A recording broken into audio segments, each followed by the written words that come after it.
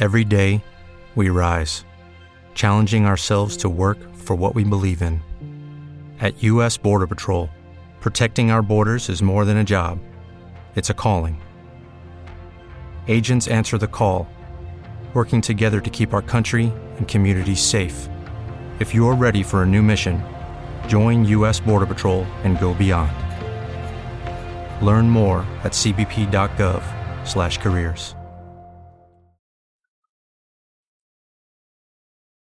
Hello and welcome to episode 249 of the UK True Crime Podcast.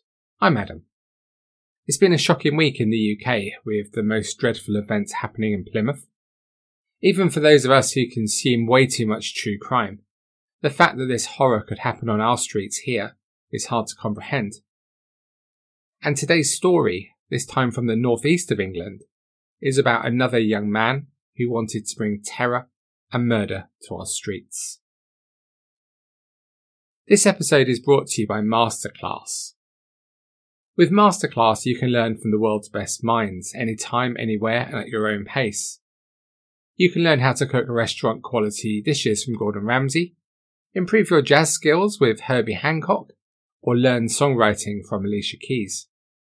With over 100 classes from a range of world-class instructors, that thing you've always wanted to do is closer than you think. My last one was the art of performance with Usher. It sounds great, doesn't it? And it was. I picked up a ton of practical, useful tips. And what I love about Masterclass is it's so flexible that you take the course at a time that suits you with your busy schedule. Each class is broken out into individual video lessons, usually around 10 minutes long. So you can learn how to write anything from a book or screenplay to just a letter. I think with my current book sales, the writing a book class is for me. I highly recommend you check it out. Get unlimited access to every masterclass, and as a UK True Crime listener, you get 15% off an annual membership. Go to masterclass.com/truecrime. That's masterclass.com/truecrime for 15% off Masterclass. This episode is sponsored by Relief Band. My friends find it amusing that as a keen sailor I suffer from seasickness, and I also struggle with car sickness and air sickness too. If you suffer as well, you'll know just how unpleasant it is. But if, like me, you do suffer, then you need to check out Relief Band. I've been using it these last few weeks and it really works. Relief Band is the #1 FDA cleared anti-nausea wristband that has been clinically proven to relieve and effectively prevent nausea and vomiting associated with motion sickness, anxiety, migraines, hangovers, morning sickness, chemotherapy, and so much more. It's 100% drug-free, non-drowsy, and provides all-natural relief with zero side effects for as long as needed. I was amazed at how it works. Relief Band simply stimulates a nerve in the wrist that travels to the part of the brain that controls nausea. Then it blocks the signal your brain is sending to your stomach, telling you that you are sick. So if you are anxious about any future travel, I've got some good news. Right now, Relief Band has an exclusive offer just for UK True Crime listeners. If you go to reliefband.co.uk and use the promo code TrueCrime, you'll receive 20% off plus free shipping and a no questions asked 30-day money-back guarantee. So head to reliefband.co.uk and use our promo code TrueCrime for 20% off plus free shipping. Let's set some context for today's story with our Guest of the Month and Year game. The top of the UK charts was Ed Sheeran with Thinking Out Loud. In the US, Taylor Swift was Shaking It Off. And in Australia, the top album was Taylor Swift again with 1989. In the news this month, New York's 104-story One World Trade Center officially opened 13 years after the September 11th attacks. Australian cricketer Philip Hughes tragically died 2 days after being struck on the head by a cricket ball. Nicola Sturgeon succeeded Alex Salmond as leader of the Scottish National Party at that annual conference.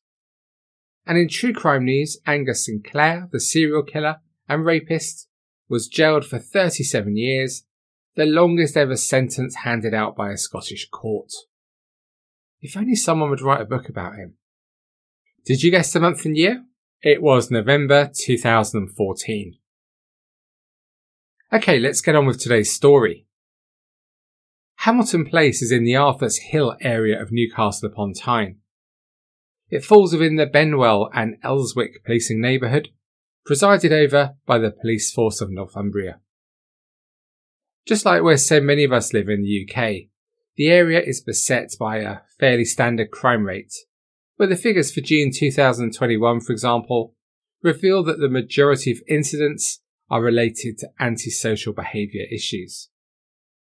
In November 2014, though, something far more sinister was occurring right under the noses of the oblivious local residents. For how could they ever have known that a quiet, insignificant 18-year-old living with his mum and sister was plotting the most dreadful acts in the very city in which they lived? Liam Liburd attended Newcastle College at the Rye Hill campus on Scotswood Road. In 2012, he had enrolled at the college, opting to study maths and English. The subjects in themselves were perhaps an unusual choice for someone who was rather fanatical about computers and IT, and he was certainly highly adept in this field. His time at college didn't work out. After only 5 weeks, he was removed from his courses, and records from the college revealed that he'd been disruptive in class and had a very poor attendance record. He was, in fact, omitted from some of his courses for shocking behaviour. But such behaviour was to become second nature for Liam. Liam was skilled at computing, but he was not now in higher education, and nor was he in employment. In order to earn cash, he resorted to a manipulative method of work. No, don't worry, he wasn't an estate agent, nothing like that. He was spreading online viruses and forcing the victims to pay a ransom to have the encryption on their files removed. As you do. Liam would later claim that he had tricked paedophiles into downloading the virus by fooling them on teen chat sites into downloading a file. Not sure about that. Sounds about as believable as a World Health Organization investigation. The money he earned from this unscrupulous technique would be needed to help him fulfill a grand plan, something which at this time had begun to occupy his mind over all else. He knew that his chances of regular employment had dwindled after his expulsion from college, so Liam retreated into a reclusive online world, rarely leaving his bedroom, and living from Domino's pizzas that he would order online and have delivered to his flat. He had little to no human contact, and he began to drift into an unhealthy world where hate became his default emotion. He was also addicted to Valium, something which no doubt exacerbated his paranoia, whilst he penned himself away from the world in his bedroom. Rarely communicating with anyone other than his online acquaintances, his resentment at the situation he found himself in festered into a growing hatred of the college that had expelled him, as well as the outside world as a whole. Initially, he began communicating with several young women over the internet. Going by the name of Felix Theodore Burns, no seriously, Liam struck up a close bond with a woman in Iceland. This type of relationship forming was something he was unable to do in the outside world, but online, Liam found it easier. The pair often exchanged messages over Skype, and some of these messages were sexual, as you'd expect. But then the messages began to display other thoughts that were developing in Liam's mind. In time, his messages became wholly concentrated upon the hatred he felt for people in general, and on his depraved desire to kill as many people as he could. One such message said, "You will see me on the news covered in blood with my brain on the other side of the room." Another read, "I'm going to die along with my friends in school. It's so sad, my life. I'm going to kill my mum and the kids in my school. It's going to be amazing." It's clear from these messages that the writer of them has major issues, but equally trying to decipher if they are written for genuine intention of carrying out the actions described is another matter altogether. We must assume that most threats made in circumstances such as these do not thankfully ever come to pass. But equally, there have been too many cases and situations where similar threats and warnings have simply been ignored and led to absolute catastrophes, with people losing their lives in brutal circumstances. We of course think back to 1999 and the Columbine High School massacre, where 12 students and a teacher were shot dead, when the gun-wielding duo, whose names I don't think ever should be mentioned, had left numerous warnings of what they'd hoped to carry out, yet all were ignored. Indeed, in his comments, Liam made reference to another loner who'd committed mass murder on foreign shores, praising the awful actions of the Norwegian man who massacred 69 students in 2011. As well as planning to bring murder to his college, he was also talking about shooting random commuters on the metro train service and using poisonous gas on the region's trains. He said that he would be on Valium at the time and would resort to using my machete if the gun jammed. At least one person, it seems, did try to get him to abandon his plans. His Icelandic friend sent numerous messages in the hope of seeking a reversal in his thinking. To this end, we can only presume that she clearly believed at least some of what he told her, and that the threat that he presented was very real to her. Ultimately, though, Liam refused to abandon his plans and continued in his planning to cause terror and murder in Newcastle. Of course, if he was to commit such crimes, he would need to be suitably prepared in terms of weapons and ammunition. He appeared to revel in this task, and he spent hours scouring the dark web, where he quickly realised that he could buy banned weapons that he could use to make his plans a reality. He started to amass everything he would need for this, the contents of which would eventually create a kill bag. Liam had earmarked the date of Monday, November the 3rd as the day that he would carry out his attack at the college. There had been construction work going on at the campus, which he had seen, so he wanted to be absolutely certain that the college would be open that day. From a Twitter account under the name of Felix Burns, he asked the college if they would still be open despite the works. "Hi Felix, we remain open as usual throughout the construction work on site," came back the reply. Exactly the clarification that he wanted. However, when the Monday arrived, Liam, for reasons unknown, withdrew from his plans, messaging an Australian friend saying, "I'm not going to do it today. I just can't." However, another woman that Liam had been communicating with on Facebook had become increasingly alarmed by his behaviour and the messages he was posting on Facebook. During a series of sinister posts to her, he discussed going down in style, while also warning in another message that he planned to show no mercy to his innocent victims. He also wrote that he was getting crazier every day, and that his fantasies were blurring into a reality, so much so that he was, by his own admission, losing his mind and liable to snap very soon.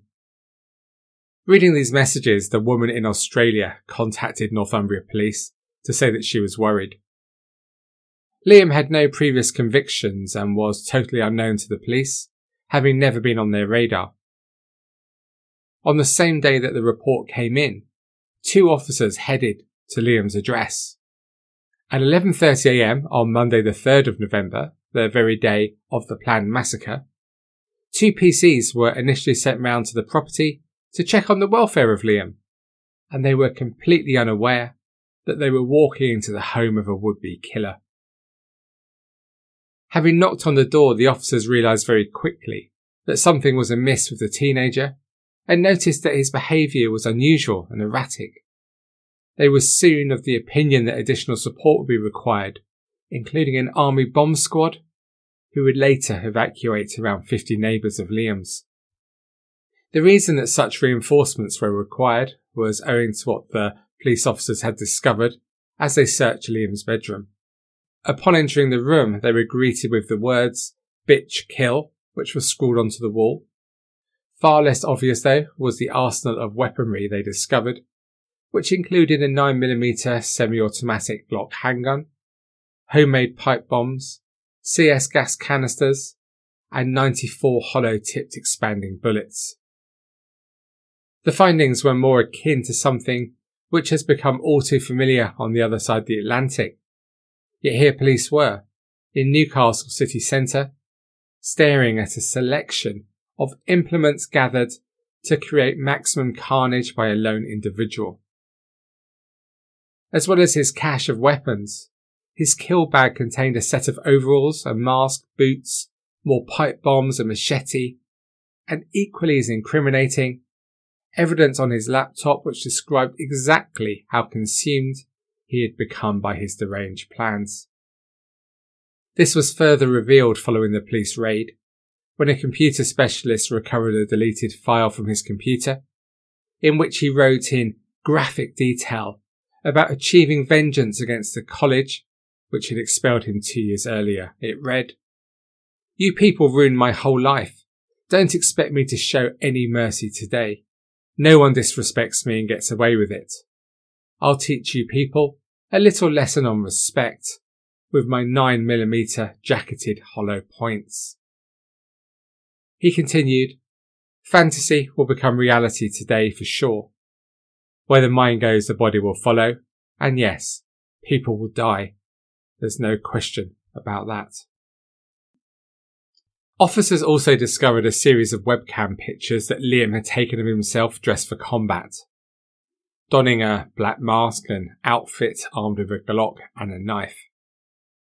As Liam was taken away by police, he grinned and chillingly told officers that they'd saved lives and had prevented what would have been a certain massacre at one of the UK's largest colleges. Following his arrest, he boasted, "I wanted to kill them people. There's no question." Liam was charged with possession of explosives, a gun and ammunition with intent to endanger life. At an initial hearing at North Tyneside Magistrates Court, he denied 6 offences of making an explosive substance with intent to endanger life between October and November 2014. A trial at Newcastle Crown Court was scheduled for July 2015. Although Liam had originally admitted to officers that he planned to kill hordes of people, he now began to claim that the whole plot was nothing more than an elaborate fantasy and something which he'd had no intention of actually carrying out. This would be the basis for his defence in court. Similarly, he would claim that the deadly weapons he had amassed were merely for show, and he had no intention of using them. On the first day of his trial, he admitted 9 charges relating to making 5 pipe bombs, but denied 8 charges of possessing the items with an intent to endanger life. The prosecutor outlined the timeline of events to the jury and the basis of Liam's intentions. He told the court that Liam's actions were no improbable fantasy of a naive daydreamer divorced from reality, but a carefully planned revenge attack, constructed and resourced by an embittered yet highly skilled and savvy computer hacker. The jury were left in no uncertain terms at the end of the trial's first day that the man in front of them was accused of crimes of a terrifying enormity. On the second day of his trial, the court heard that following the analysis of Liam's Toshiba laptop, a file was found entitled Newcastle College, which he had attempted to delete. When it was restored, experts noted that it said, "I'll see you in Newcastle College today. It's my first day back since 2012, the year in which my life became miserable after being kicked out for nothing. I'll get my power back today, haha. I'm just looking forward to getting out of the house after spending 3 years in my bedroom alone." The recovered file confirmed the theory that Liam's searing hatred had stemmed from his college encounter, saying that he held Newcastle College personally responsible for my miserable life, kicking me out for nothing and making me look a fool. "You ruined my whole life. Don't expect me to show any mercy today." It's funny to think as I'm writing this, the people that will die are walking around as if everything is normal, not knowing they're going to die today. It's a beautiful thought. The jury also heard that Liam had paid tribute on Facebook to another loser, whose name should never be mentioned. In this case, the American teenager who shot dead 4 classmates in Washington state before turning the gun on himself. Liam wrote, "No one listens to you when you say you're going to kill people. They only listen to you after you have killed the people. No one takes it seriously anymore." During his trial, though, Liam claimed that nobody needed to have taken his threats seriously, and that the bombs he had made were simply part of a Halloween costume. He claimed that he had no intention of hurting anyone at his former college, and that the items of clothing and the explosives were all part of the Halloween outfit. As he continued giving evidence, he asserted that he was merely an internet troll, and the notes he had written about carrying out an attack at the college were just an attempt to get people's attention because he was lonely. He stated that at the time of the arrest, he was taking around 6 Valium tablets a day for anxiety, and that he would have found it impossible to launch any attack at his former college because he hated to go outside. He told the court that his only intention was to post the threats on Facebook, leave it up for 3 hours, then close down his account. "I wanted people to panic a little bit. I wanted people to be tearing their hair out, thinking I was going to do it," he said. He continued to deny the charges of intending to endanger life, claiming during cross-examination that the Facebook messages he posted about the imminent attack were just a wind-up to try and maintain his friend's online interest in him. The prosecutor asked if he'd been taking a big risk in buying a gun, if it was all just a game. He replied that buying a gun was just like buying a bar of chocolate. "I didn't see it as a big deal at the time." He also claimed that he assumed that nobody would ever find out about the gun he had bought, as he believed he would not ever get arrested. Talking specifically about Newcastle College, Liam turned full circle, claiming that he liked the college, and he wished he'd said a different college in his threats. Asked why he needed so many rounds of ammunition, he replied, "If someone kicked my door in, I could defend myself." After a 5-day trial, the jury had a decision to make about Liam Liburd. Was the teenager a callous and calculating would-be killer, or simply an attention-seeking loner making empty threats? The question here was riddled with complications for the jury. This was not a case which had a perpetrator and a victim. It focused around a young man's apparent burning vendetta against his college, surely something that a number of young people experience at some point during their life and education.